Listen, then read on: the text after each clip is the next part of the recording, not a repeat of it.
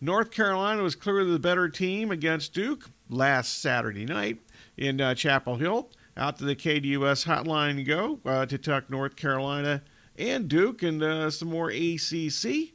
We're now joined the Sports Zone by Aaron Beard of the Associated Press. And Aaron, thanks for making time for us. Carolina now 10-1 in conference play, 18-4 overall heading into tonight's game against Clemson. What has impressed you the most about Hubert Davis's season this year with Carolina? Well, I think there's two things that really stand out. One is chemistry. You have everybody's got the portal they can sort of dabble in to figure out, okay, what's our weaknesses? What can we adjust? The overhaul they did in the offseason seems to have worked better than they probably could have almost hoped, right? Because losing Caleb Love is not because he's a bad player or a bad guy. But if you think about the way North Carolina's offense runs, R.J. Davis is a guy who needs the ball in his hands. Caleb Love is a guy who needs the ball in his hands. So Caleb Love is out and thriving in Arizona. R.J. Davis is now playing at a first-team All-American level. Harrison Ingram proved the other night what a dazzling addition he's been for them in terms of his range to play all over the court. Cormac Ryan, they brought him from Notre Dame, a veteran, competitive guy, willing to play defense. There's a lot of things they've done well. The other thing, frankly, is defense. When you talk North Carolina for years, it's always been the offensive efficiency, the fast pace, run. And they're sitting here in the top 10 of Ken Palm's adjusted defensive efficiency. That's not a place they've been but a handful of times going back to Dean Smith's final year. They defend well, they defend together, and they seem to communicate very well, which goes back to the chemistry part. Those are the things that have really sort of changed so much from last year when things went so wrong. You mentioned Ingram. We saw him out here when he was with Stanford. I thought he was the best all-around player on the floor Saturday against Duke. We saw the skill set when he was at Stanford. He was obviously very heralded coming out of high school. What has he done specifically to maybe up his game, or why does this work so well? What works so well with him at Carolina so far? The thing that got me the other night was just sort of he was everywhere. It was like a heat-seeking missile. You know what I mean? It was like the ball goes on the floor, and he goes after it and flings the ball back to half court to save a possession that ends up with a three-pointer. He was shooting from outside, which is obviously a critical piece to this whole thing of North Carolina. When they went to the title game 2 years ago, they were able to stretch the floor from, let's say, a forward position. They couldn't do it last year. Ingram hits 5 threes the other night. That's an example. But the other thing is his rebounding has just been just at an incredible level right now. I believe it's 5 straight games with 13 or more rebounds. He had 19 at North Carolina State. That's the most by any UNC player ever in that rivalry. And that's a long-running in-state rivalry with big names like, Tyler Hansbrough and everything else. And a 6'7" guy did it. I think that tells you a lot about his energy and his motor, but also the attacking mindset he's playing with this year. You mentioned R.J. Davis, who's been one of the best offensive players in college basketball this year. How's his game evolved throughout his years in Chapel Hill? He's always been a guy that you could watch and you could see almost he had like a mid-range game. He could shoot the three. He could score. There was a lot of situations where you might say he might be the better guy to sort of run the point when Caleb Love was there, maybe a little bit better decision maker. Right now, they've got it where Elliot Cadeau, a freshman they've brought in who's a terrifically gifted passer, is sort of running the point more with R.J. Davis playing off the ball, but R.J. is playing on the ball as well. His mid-range game is really incredible. I mean, he's hitting floaters and contested shots off the dribble. The 36 he had the other week against Wake Forest, it was the whole board of it. Attacking the rim. He's a guy that he's 6 foot. If he was 6'4", people would talk more and more about him, like as an NBA prospect, let's say. But he's another one of those guys that you talk about, competitive will, competitive urge. He seems to rise to those occasions. And then, the other thing, of course, is when you have a guy like that that's getting as much usage as he is, shooting the three, attacking off the dribble, he's an elite free throw shooter.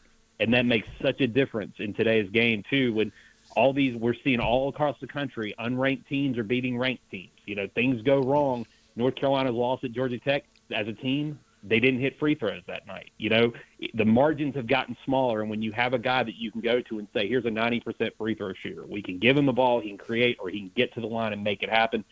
that makes such a difference for a team, and it just feels like he has really blossomed with this sort of being the guy that everybody looks to in that offense. What areas can Carolina improve upon, and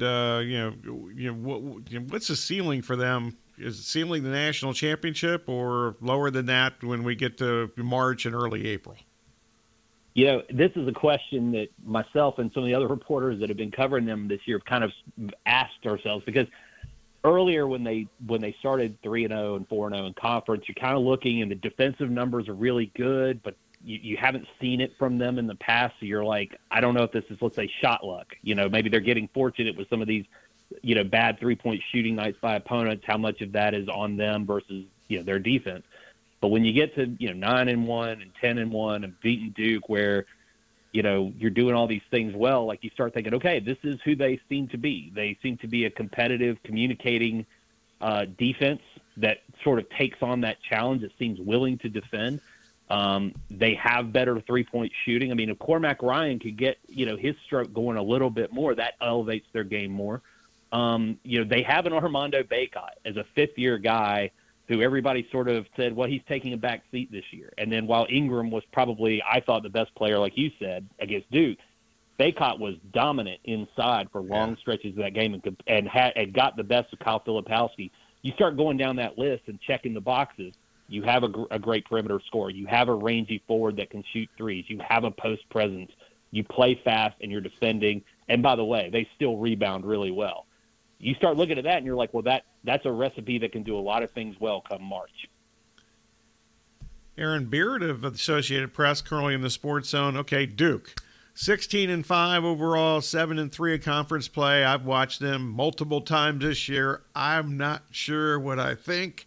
Aaron, help me out here. How would you evaluate Duke after 21 games? You're like I am. What's funny is if you look back at last year and John Shire's first year, they were sitting, I think as of, the first week of February, they were about 17-7, 17-8. And then they went on a tear. They won their last 6 regular season games. They won the ACC tournament. They ended up with a bad matchup against a really physical Tennessee team with their most physical wing player, Mark Mitchell, out with an injury. But they sort of figured some things out about this time.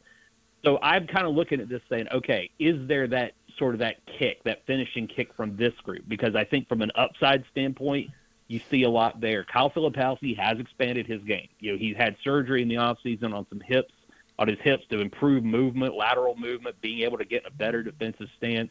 He's shown an ability to step outside and hit three-pointers to expand his game.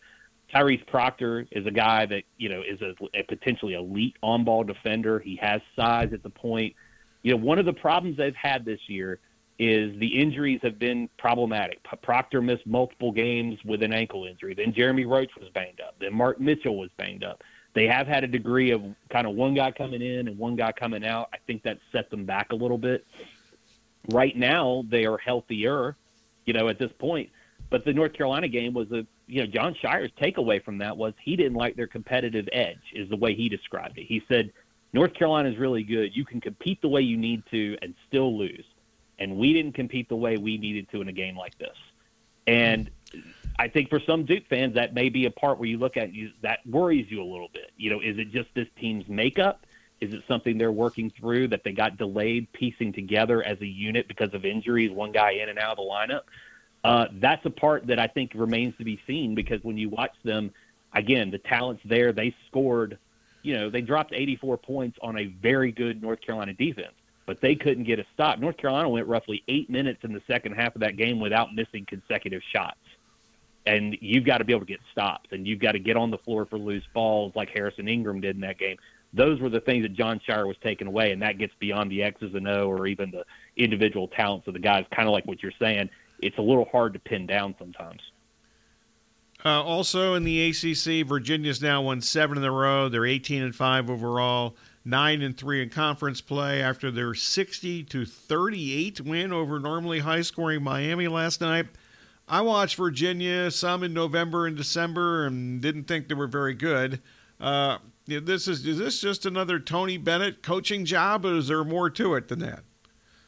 Well, the system is still there. the defensive priority, the pack line kind of thought concepts and everything that have worked well for them in the past. Reese Beekman is a player that a lot of people like in terms of on the perimeter. But look, I mean, when you play Virginia, the long-standing challenge with them is they're going to make you defend most of the shot clock, and if you don't get a rebound, they're going to make you do it again.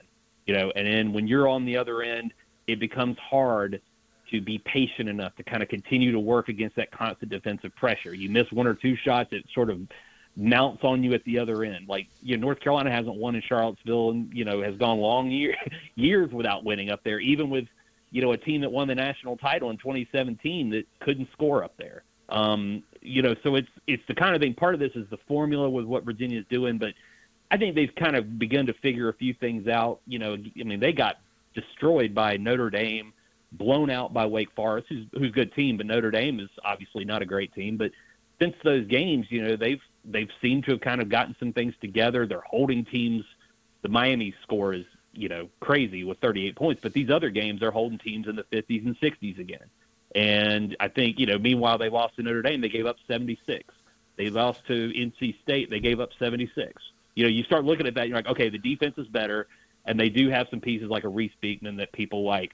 The question with them is going to be, are they going to have enough runway with the resume in the tournament to make the tournament? Because obviously one of the discussions everybody's having, how many bids is the ACC going to get? Virginia is on the trajectory to get there, but they're going to have to also finish strong and probably pick off one of these games against North Carolina or Duke potentially down the stretch. So, Aaron Beard of the Associated Press. A couple of quick things to end up with. First up, the ACC has declined, at least in depth, the last couple of years. Why do you think that is? And also, of course, tonight it's UNC and Clemson in Chapel Hill. Clemson started, I thought, pretty fast. Not the greatest non-conference schedule. Maybe that's why, but they've faded. Clemson has in the last few weeks. So why is the ACC somewhat faded here as far as depth-wise in recent years, last couple years especially? And what should we look for tonight in Chapel Hill with UNC and Clemson? I think it's a good question about the longer term about what's going on with the ACC. In some ways, you could say, all right, you have two ranked teams in the top 25. That's not what you expect, both North Carolina and Duke. But you look out there, and there's been, the transfer portal has, you've had a lot of talent come in, but you've had a lot of talent like a Caleb Love going to Arizona. There's a lot of talent going out. NIL, all the things that are going on. I think everybody's trying to sort out, but the ACC has just sort of. You lose Roy Williams, you lose Mike Krzyzewski, you lose Jim Boeheim. It is a little bit of a league in transition in that regard, where things are changing. The face of the league is changing. Of teams, coaches are getting younger, so there may be a degree of some of that. I mean, the question I have with the ACC is, there's not how many wins are out there to really help some of these teams that are on the bubble: Wake Forest, Virginia Tech, Miami, even NC State down the stretch. Other than North Carolina and Duke, what else is out there? And that's where the Big 12 successes come in, where every game seems like it's a quadrant one game. There's not as many of those opportunities out there for these ACC teams to help themselves. Clemson's a very good example, too, where they beat Alabama this year. They beat TCU. They've still got to play at North Carolina tonight. They've still got to play at Wake as a quadrant one. But, it's been a slog because, there is a fair amount of parity in the league right now. And remember, too, Clemson was within 1 second of winning at Cameron. They got that game all the way down to the last second and lost on two free throws with 1 second left at Duke. Clemson's been really close on a couple of things. So if I had to guess right now, I'm expecting right now 4 for the ACC: UNC, Duke, Clemson, and probably Virginia, assuming that trajectory holds. And again, tonight, this is an opportunity, a golden one for Clemson, but they've only won one time in Chapel Hill ever, and that was in 2020. So we'll see if Clemson has it. They certainly have a star big man in P.J. Hall who can really give problems to teams, but Armando Bacot clearly locked him down in the first matchup, so that's going to be a tough matchup for Clemson. So it's like one win for Clemson and Chapel Hill in like a million years, right? It's some I insane believe it stat. is 1 in 60. I believe is the record. Oh my God. I knew it was terrible. I knew it was something like that. Okay. It's less than a million, but 60 is a lot. All right, Aaron, good stuff as always. I appreciate it. We will be checking in with you, I'm sure, a little later on before the ACC tournament starts for sure. So thanks for the time. Okay, thanks for having me on. I enjoyed talking this with you. Yeah, me too. Thanks much, and good stuff from Aaron there. And the ACC standings, it's kind of a ball confusion to me for some extent. I mean, I like Carolina. How can you not like Carolina? I actually a little more on Carolina in the next segment. Virginia is sitting at 9-3 now in conference play. I watched them, as I mentioned with Aaron. I watched them early in the non-conference season, and I thought, my God, they're not good. They didn't really recruit after they won the national championship. What has happened? And now they kind of look like they usually look. Maybe not as good offensively. They don't have the sharpshooters that they certainly had in that national championship team, but they're 9-3. Duke, as I mentioned, 7-3. I have no idea what I think of them. 7-4 would be NC State. Another team I'm pretty confused about there. They've got some. They certainly have some good individual players. I'm not exactly sure why they haven't been more consistent. Wake Forest, I do like them offensively. They can score, and as I've mentioned a couple of times during the extra point the last couple of weeks, I definitely think that Wake Forest, if they get in the NCAA tournament, I don't think you want to play them because they can get hot. And one game they can get hot and your team is done. Florida State, 6-4. They're always better as the season continues with Leonard Hamilton. Miami's a huge disappointment. They've had a lot of NCAA tournament success the last 2 years. The 38 points last night at Virginia was baffling. Jim Larrañaga was so upset, their head coach, that he didn't even participate in one of the huddles. There was actually some speculation after the game that maybe he was sick and ill, but he was pretty enthusiastic towards the end of the game. Syracuse with Jim Boeheim now retired, and Red Autry now the coach in Pittsburgh, and Virginia Tech all sitting at 5-6 in conference play. Clemson, they did have those two conference, the TCU and the Alabama wins, and I should have included that with my Clemson assessment there. But they're now 4-6 in conference play and 14-7 overall, and I'm not sure how good they are. Boston College, Georgia Tech, Boston College 4-6. Don't think much of them. Georgia Tech is an interesting team, obviously, with Damon Stoudemire, the former U of A player, the head coach. They've beaten Duke and North Carolina at home. Certainly, they're building something there. They've got some good young freshmen. And then the two teams at the bottom of the ACC right now, Louisville, 2-9. Rick Pitino, obviously, forced out of there with good reason, a lot of good reasons, a few years ago, and they've never recovered from that. But it's sad that Louisville, one of the best and most consistent college basketball programs in my 66-year lifetime, they're really bad. I mean, really bad. And Notre Dame, Mike Bray, retired at the end of last year, and they're also really bad at 2-9. And Louisville and Notre Dame tied for last. Usually those teams are in the top 5 or 6 in this conference. I think that those two programs kind of typify the lack of depth that this conference has that we're used to seeing for many, many years.